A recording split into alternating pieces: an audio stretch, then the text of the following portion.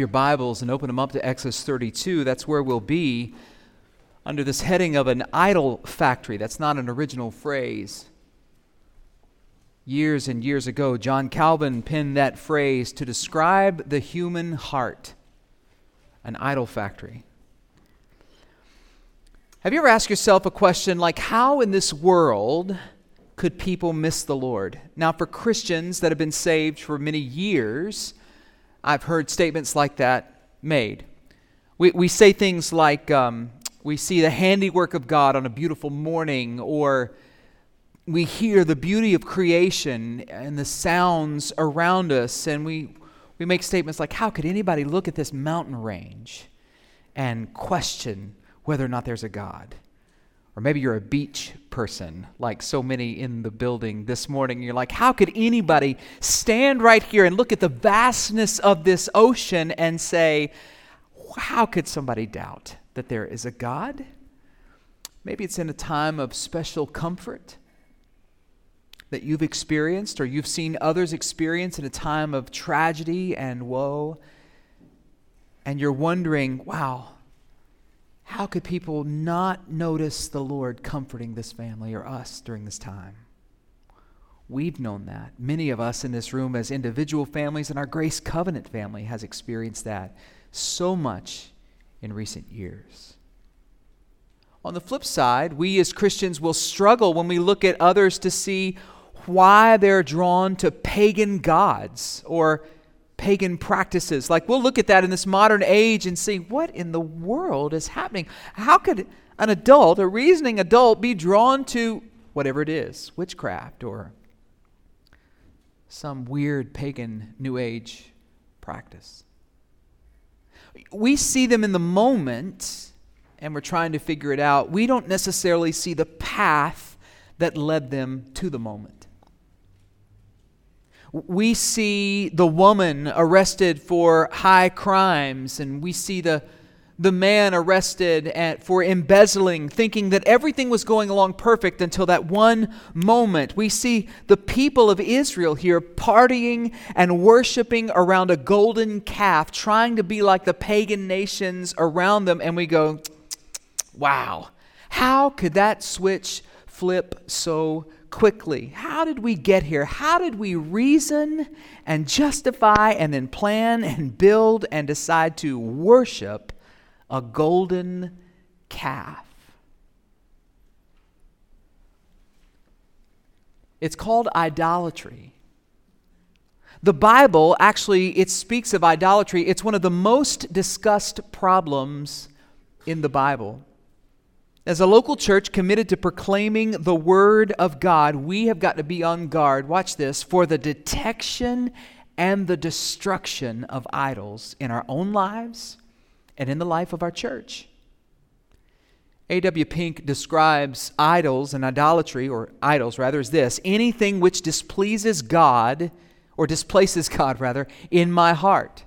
Anything which displaces God in my heart. It may be something which is quite harmless in itself, but if it absorbs me, if it consumes me, if I've got to give it first place in my affections and thoughts, it becomes an idol. Idols are counterfeit gods. Anything you seek to give you what only Christ can give you is an idol. What do I mean? The things that you put all your stock in to give you joy and security and peace and meaning and significance and identity and salvation. If it's not God, it's an idol. We may not believe that idolatry is a problem today because we haven't seen many golden calves around on the way to church this morning. Hashtag unholy cow? No? Doesn't work? Okay. Somebody got it. Nevertheless, our hearts can easily become idol factories, but they don't just appear out of nowhere. This morning, we're going to take a quick journey down the path to idolatry. Let me give you the outline of chapter 32 as it plays itself out. We're going to see this pathway to idolatry. We're going to see the possibility of mercy when God begins to speak to Moses before he even gets down the mountain. And then we're going to see the consequence or the problem of sin and what it causes. And then we'll look at the hope we have in Christ today, okay? The pathway toward idolatry. These things didn't just appear out of nowhere. Let's, with your Bibles open there, look at verse 1. And here's the first thing you want to notice, that they disobeyed. I mean, the first pathway toward idolatry is disobedience. They said to him, "Up, make us gods who shall go before us." Do you remember the commandments that we covered just like, it feels like a minute ago? For some of you, it may feel longer. Please don't weigh too heavily on that. We're wrapping up Exodus. But we just covered this. What's the first commandment? This is call and response. First commandment. Right, no other gods before me. There's another one shortly after that. It has something to do about idols or graven images. What's that one? No idols? Yeah. So they've like blown two right off the cusp here. Moses delayed coming down. I'll touch that in a moment. But disobedience. Listen, when you are comfortable disobeying God, you are on the pathway to idolatry. When your knee-jerk is disobedience and there's no check, you're headed down a path that's more than just an uh-oh moment or I missed the mark moment. Disobedience was the first step on the path to idolatry. They didn't trust the Lord. They had distrust for God. How do you get that, Pastor? Well, look at verse 2. You see that, or actually it's at the end of verse 1, Moses delayed. The people saw that Moses delayed to come down the mountain. He took too long. They had in their mind a reasonable amount of time. Even though God did not say he's going to be with me this long, we know in hindsight that he was there 40 days. But Moses said, I'm going up to meet with God. And they're like, okay, good. That should take, a handful of days. And when he took longer than they thought, they were triggered into taking matters into their own hands. What's your trigger this morning? What are you, like, you're waiting on God for something, but you're like, if he doesn't do this by this point, or if this goes this way or that way, or if she says that one more time, or if he does, you're going to what? Head down a pathway away from God? They disobeyed. They didn't trust the Lord. In verse 2, you see they discard God's grace. They took the gold that God had given them as spoil from the Egyptians. It was a picture of God's grace and his goodness. They took that gold and they crafted it into something they could sacrifice to a pagan god. You remember from your reading last week, wink, because you all read the sermon text.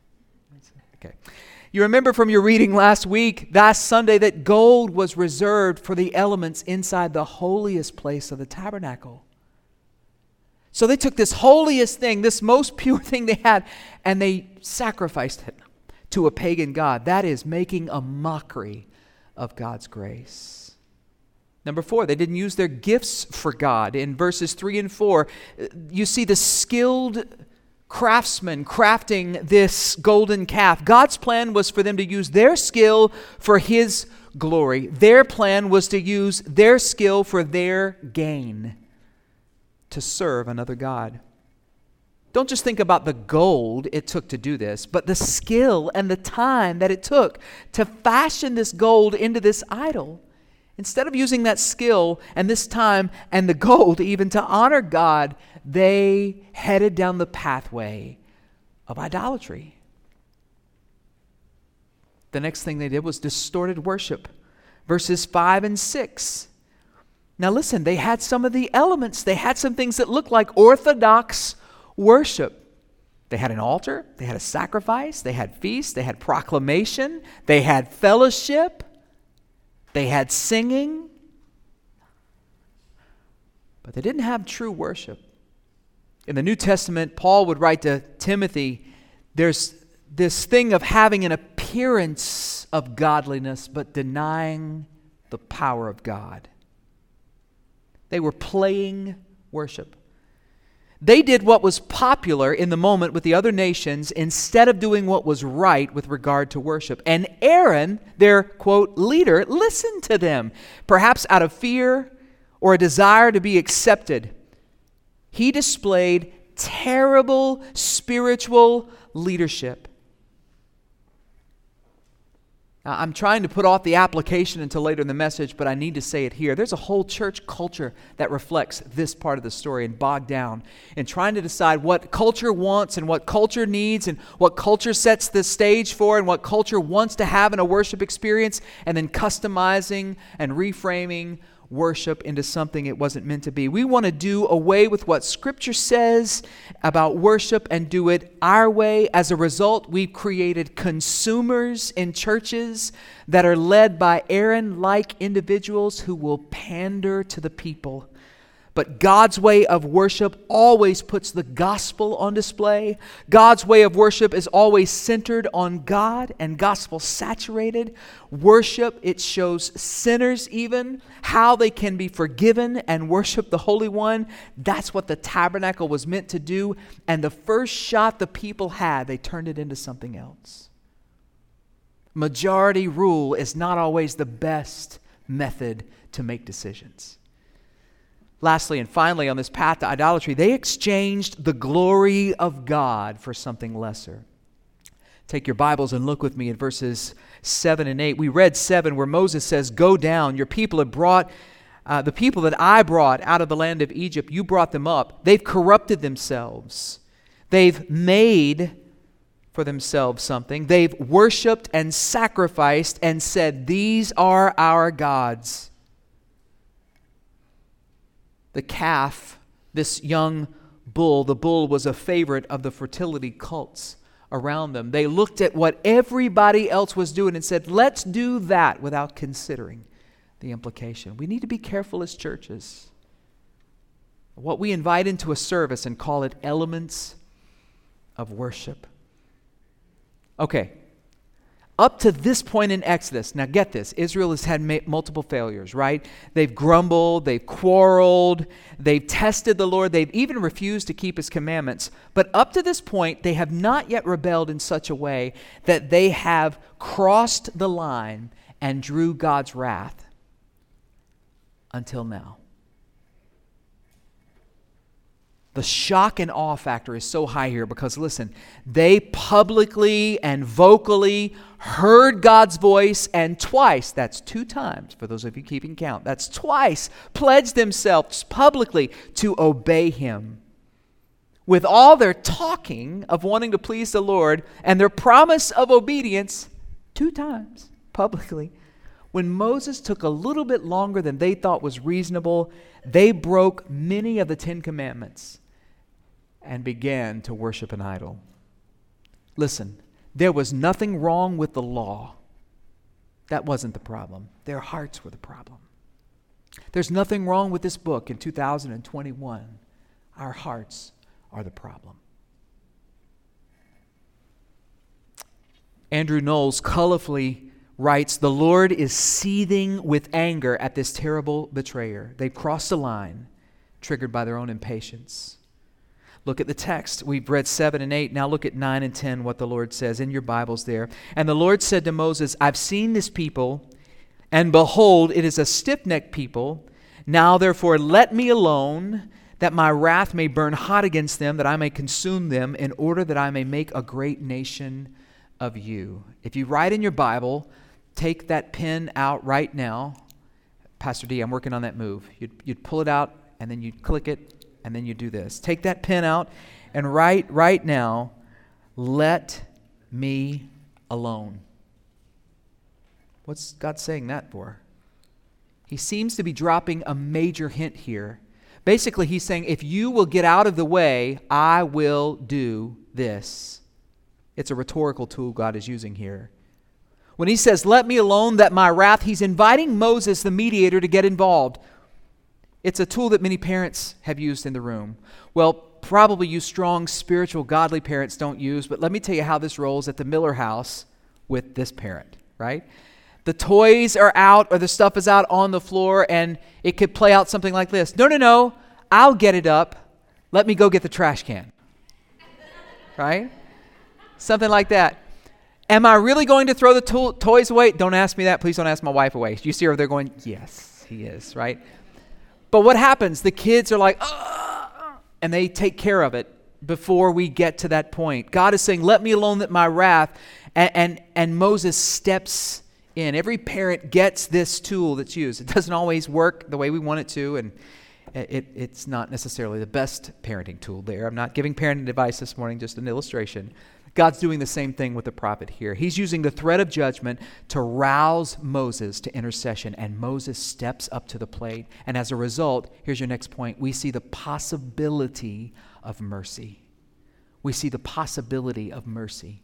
In verses 7 through 14, Moses steps up to the plate and he prays. Oh my, does he pray? We're going to look at verses 11, 12, and 13 quickly this morning and just see what he's praying. I'll get to that slide with the breakdown in a minute, Mark. Thanks so much. Moses appeals to God's promises, his name, and his reputation. He argues that the Egyptians will say that God's rescued his people only to kill them in the desert. He reminds God of his promise to multiply the descendants of Abraham, Isaac, and Jacob. Look at the text with me. Do you see it there in chapter 32? Look at verse 11. He implores the Lord, "Why does your wrath burn hot? Why did you bring them out?" Do you see it? "Why should the Egyptians say, 'Oh, he brought them out to kill them'?" Verse 13. "Remember Abraham, Isaac, and Israel, your servants, to whom you swore by your own self and said to them, 'I'm going to multiply your offspring.'" Wow. Let me show you the three things that Moses uses to appeal and to intercede to God. It's very simple. Maybe make a note in the margin of your Bible if you want to, or on the note sheet you got coming in. Here it is. You ready? He's appealing to God's mercy. He's appealing to God's power. God's just redeemed the people by great power and a mighty hand. He's appealing to his reputation among the nations. And he's appealing to God's faithfulness. All of this was to fulfill God's prior promise. How could the Lord do that if he destroyed Israel? Let me leave those on the screen for just a moment and ask you the question. I was stopped dead in my tracks after I wrote down these points, just making the nice little illustration. I'm sure this has happened to every Bible teacher in the room. You're preparing the lesson, asking the Lord to speak to you, and he speaks. And he says, when's the last time you've prayed for something so big you had to appeal to my power and my reputation and my faithfulness? You see, you don't need that if you're asking God for stuff or to feel better or to have a little extra money or to just have a nice, comfortable life or a little more security. You don't need to appeal at that level. No, this is intercession for the nations. This is what a Missions Monday looks like for us as a church when we hit our knees. This is what it looks like to pray for Jay. This is what it looks like to pray for Sam, for our missionary in Spain, for our missionaries in another sensitive part of the world, which I'll hold back from saying. This is how we pray. This is what it looks like for us to pray for South End.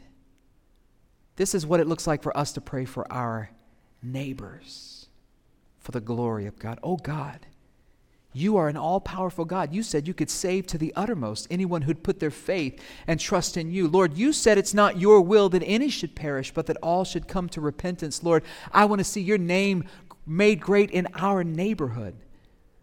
Lord, you're faithful. I'm asking you to use me to fulfill the Great Commission. The outcome, God's mercy was extended. Verse 14, the Bible says, "And the Lord relented from the disaster he had spoken of bringing on his people." Wow. The pathway to idolatry, the possibility of mercy, and now we've seen it realized. But there's still consequences to their actions. One songwriter said years ago, "Sin will take you farther than you want to go, keep you longer than you want to stay, and cost you more than you want to pay." I see a lot of nods in the room. There's the product of their sin. Moses then gets the tribe around them long before Moses, remember, most of this has happened while Moses is coming down the mountain. Before he even gets there, he hears the shouting and the singing, and Joshua, who's with him, says, "There's a battle." Moses says, "That's not a battle. I know what I'm hearing. That's a drunken celebration." Well, the preacher in me couldn't stay away from the D's here, so let me give you a few D's to write down. Moses knew the result of this idolatry and the product of the sin was debauchery. That's not a word we use a lot, but it's drunken revelry and just sin on full display and with no shame, debauchery. He knew something was up. He sees the calf and the dancing, and he flares up with a righteous anger, and then this very thing that they had crafted is destroyed. There's destruction as a result. Listen, sin always leaves destruction in its path, whether it's relationships or the very thing that you thought you had put all your trust and hope in, this calf. Moses grinds down to dust. The tablets are destroyed. The calf is destroyed. The very world that they built for themselves comes crumbling down around them. He grinds the gold into a powder, just as a side note here, scatters it on the water and makes the people drink it. This is later linked to the punishment for adultery. So what's that got to do with anything, Pastor? Listen, Israel was in a covenant with God and she had cheated on the Lord. What's the application? I hesitate to jump there, but I've got to say it here. Too often, me, your pastor, your brother, a member, let me step away from the sacred desk for a moment and tell you, I've struggled with this before, and probably you have too. As Christians, we like to deal with our idolatries by locking them in a closet somewhere, by putting them away instead of destroying them and taking them out with the trash. The lustful man goes back to look at the pornography again. The gossip starts telling rumors again. The greedy man cheats a little on another deal. The unhappy woman goes on another binge of food or alcohol or shopping, or the man. Just like Moses never gave the Israelites a chance to go back to the golden calf, you and I, brother and sister, need to keep grinding those potential idols up until they are dust. And we can't go back to them. Starve that addiction. Get help and accountability. I'll help you. You can help me. We'll help each other. Detect and destroy the idols that would creep up. Deception. Sin brings about deception. Moses looks at Aaron and says, what happened? And Aaron says, crazy thing. So your people told me to do something, and I just took the gold and dropped it in the fire, and poof, bam, this calf came out. Isn't that unbelievable? Moses said, it is unbelievable. You rotten dirt. No, it's a failure of leadership. You could preach this text on failures of leadership. It go all kind of ways, but here's the deal. Deception always follows sin. It's a result. This is a result of idolatry. Deception is a part of it. The calf made itself. Okay. Finally, death follows sin. Moses calls on his own tribe, the Levites, to arm themselves and to bring the people under control, and as a result, thousands die that day. Their faithfulness in this crisis, the Levites, will lead them to become the priestly tribe. Debauchery, destruction, deception, and death, what? Among the people of God. Because they chose to go down a path that God said, don't go. By the way, this is still the unintended consequences of sin and idolatry today. The Bible tells us in James 1, but each person is tempted when he is lured and enticed by his own desire. Then desire, when it is conceived, gives birth to sin, and sin, when it is fully grown, brings forth death. Romans 6:23 tells us clearly that the wages of sin is, say it, church, death. So how do we put this into practice today? How do we make this come alive for us? We'll get to the summary slide in just a few moments there, Mark. Thank you so much. In the New Testament, we read that these things, and in Corinthians, it's actually writing about this account in 1 Corinthians 10. Now, these things happened to them as an example, but they were written down for our instruction, that we should take heed lest we fall. So what's the instruction here for us today? If we take a step back from the images of the golden calf in this historic account, and if we looked at the Old Testament with New Testament glasses on, that's the way, by the way, we read the Old Testament well, is with New Testament eyes. Here's something that we see, something that comes to the surface. We see that there's a path for us to avoid too. And let's just look, I want to look at two, and then you can take what I'm teaching you this morning and apply it to all those other things we started with, okay? But let's look at disobedience, shall we? Just disobedience. You are on the path to idolatry when you are comfortable disobeying God's word. Now, I'm not talking about when you stumble, bumble, and fumble like that. We all make mistakes. That's not what I'm saying. We all miss it. It's possible to step into something and go, oh man, and to repent, the Spirit convict you, and boom, you turn around, make it right to the best of your ability. There's forgiveness. Praise God. To those that confess our sins, He's faithful and just to forgive us. Amen? But I'm talking about this habitual, premeditated choice that you make to consistently disobey God, and you're okay with it. You're headed down a pathway to idolatry. You need to know the Word of God. You need a living relationship with the God of this word so that you can obey the Lord. Listen, disobedience is sin. Whoever knows to do a right thing and doesn't do it, to him it is sin. You are my friends, Jesus said, if you do what I command you. Oh, I thought this was all just a free-for-all.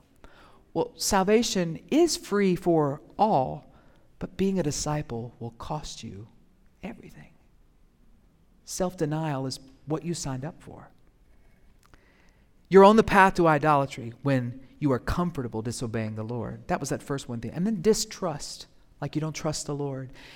Another indication that you're on the pathway to idolatry is when you find it easier, watch this, especially in this age, when you find it easier to believe and trust in anything and everything but the Lord.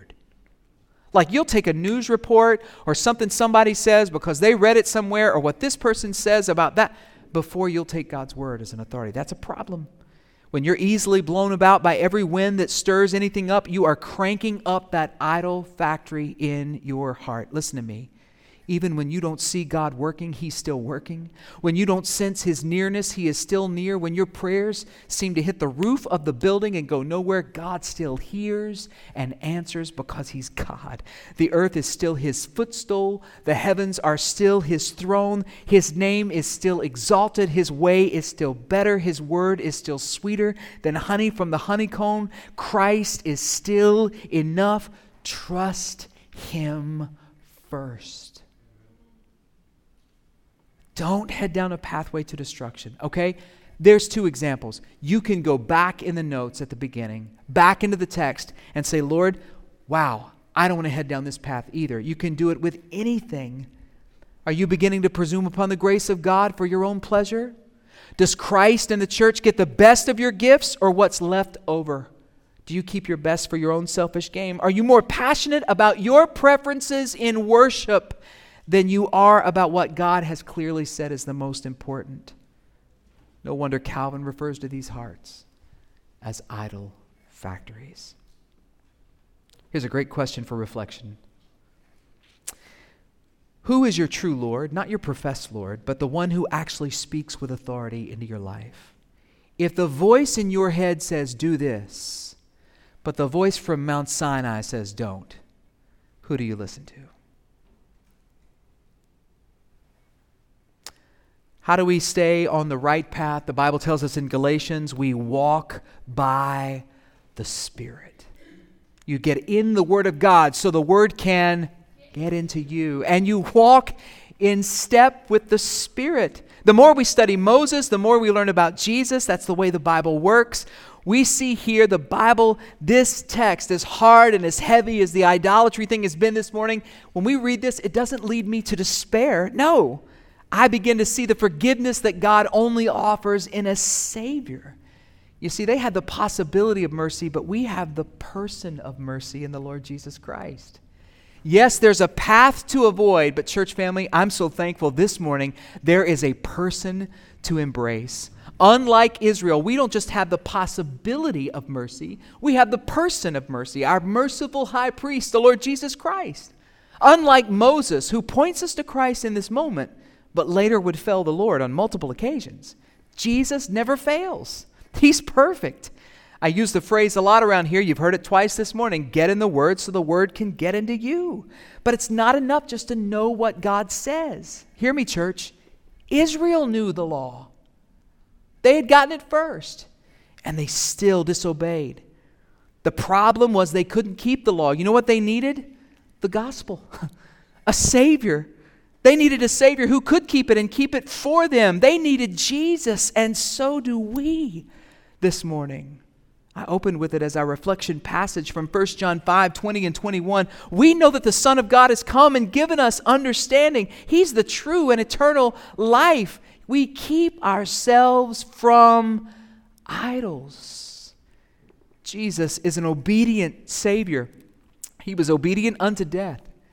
He's a trusting Savior. He trusted that at the right time God would raise him from the dead. He's a submissive Savior. He knew that he would have to go to the cross, and he followed God's will, the Father's will, rather than the pressures around him. And he was a courageous Savior. He defied every temptation and endured the fatal suffering of the cross. This is our Jesus, our King, truly God and truly man, crucified, buried, and resurrected, able to save us to the uttermost, even from our own idols.